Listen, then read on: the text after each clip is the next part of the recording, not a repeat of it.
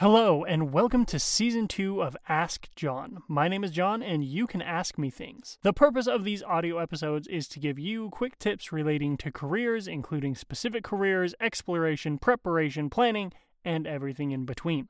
In today's session, we're going to be talking about the topic of professionalism in the workplace, and what does that even mean?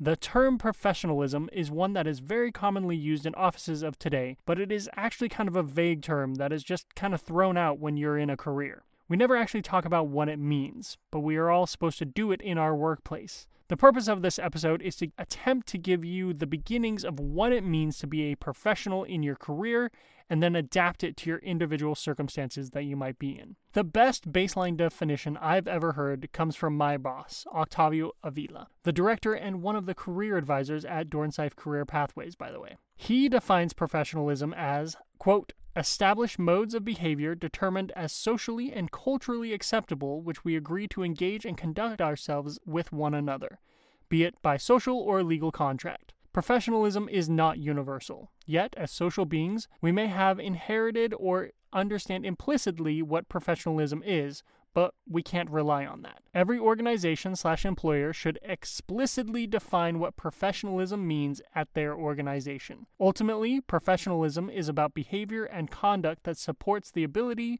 for individuals to engage and work in an environment that upholds both individual and the group and the organization banner, by which people are coming together as an entity. Put more simply, professionalism means being part of your office team in such a way that adds to the work that you are doing and doesn't detract from it. Professionalism comes into play in a variety of places, in how we dress, communicate, perform our daily tasks, and how we interact with those around us.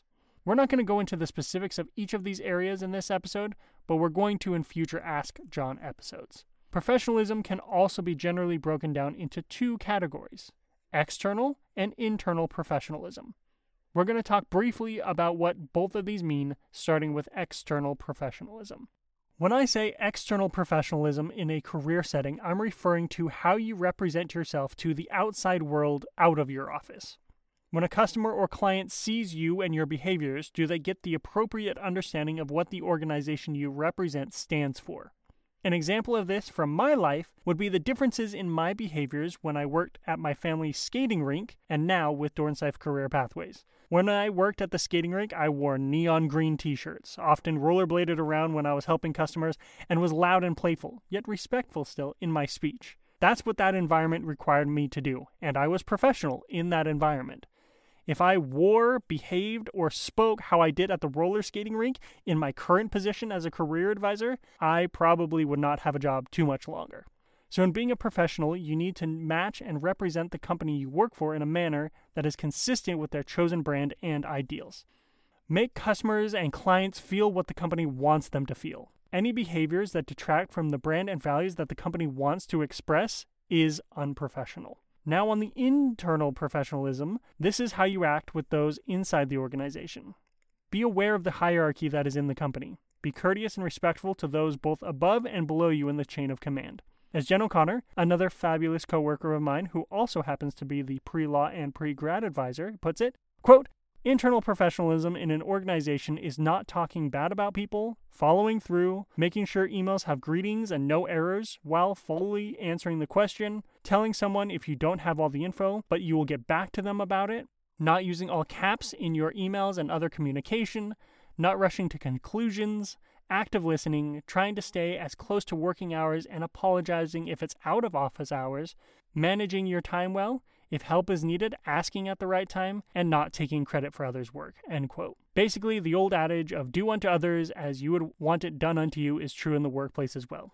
Now, are you going to interact with coworkers, clients, superiors, and others that don't follow these guidelines I just laid out? Absolutely. That's just the way of the world. It's sad but true. But just because others are unprofessional doesn't mean you get to be. Professionalism is noticed and valued in the vast majority of places you will work, and if it isn't, that is not a great place for you to be probably. We have all had a coworker in our lives that was kind, knew their stuff, and got things done. Be that person to your coworkers as well. The bottom line of defining and figuring out professionalism is to be a benefit to your work. Don't detract, add. Each place you work is going to have different measures of what professionalism means to them. If you're not sure, ask. Ask a mentor, ask a senior coworker, ask your supervisor, just ask. And if you're still not sure, come talk with one of the career advisors at Dornsife Career Pathways. We will help you interpret the vagueness that is professionalism in the workplace.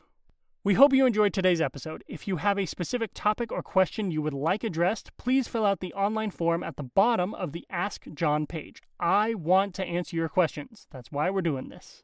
For more career information, please visit us at dornsife.usc.edu Career Pathways and follow us on Instagram and Facebook. Thanks for listening, and don't forget to ask John.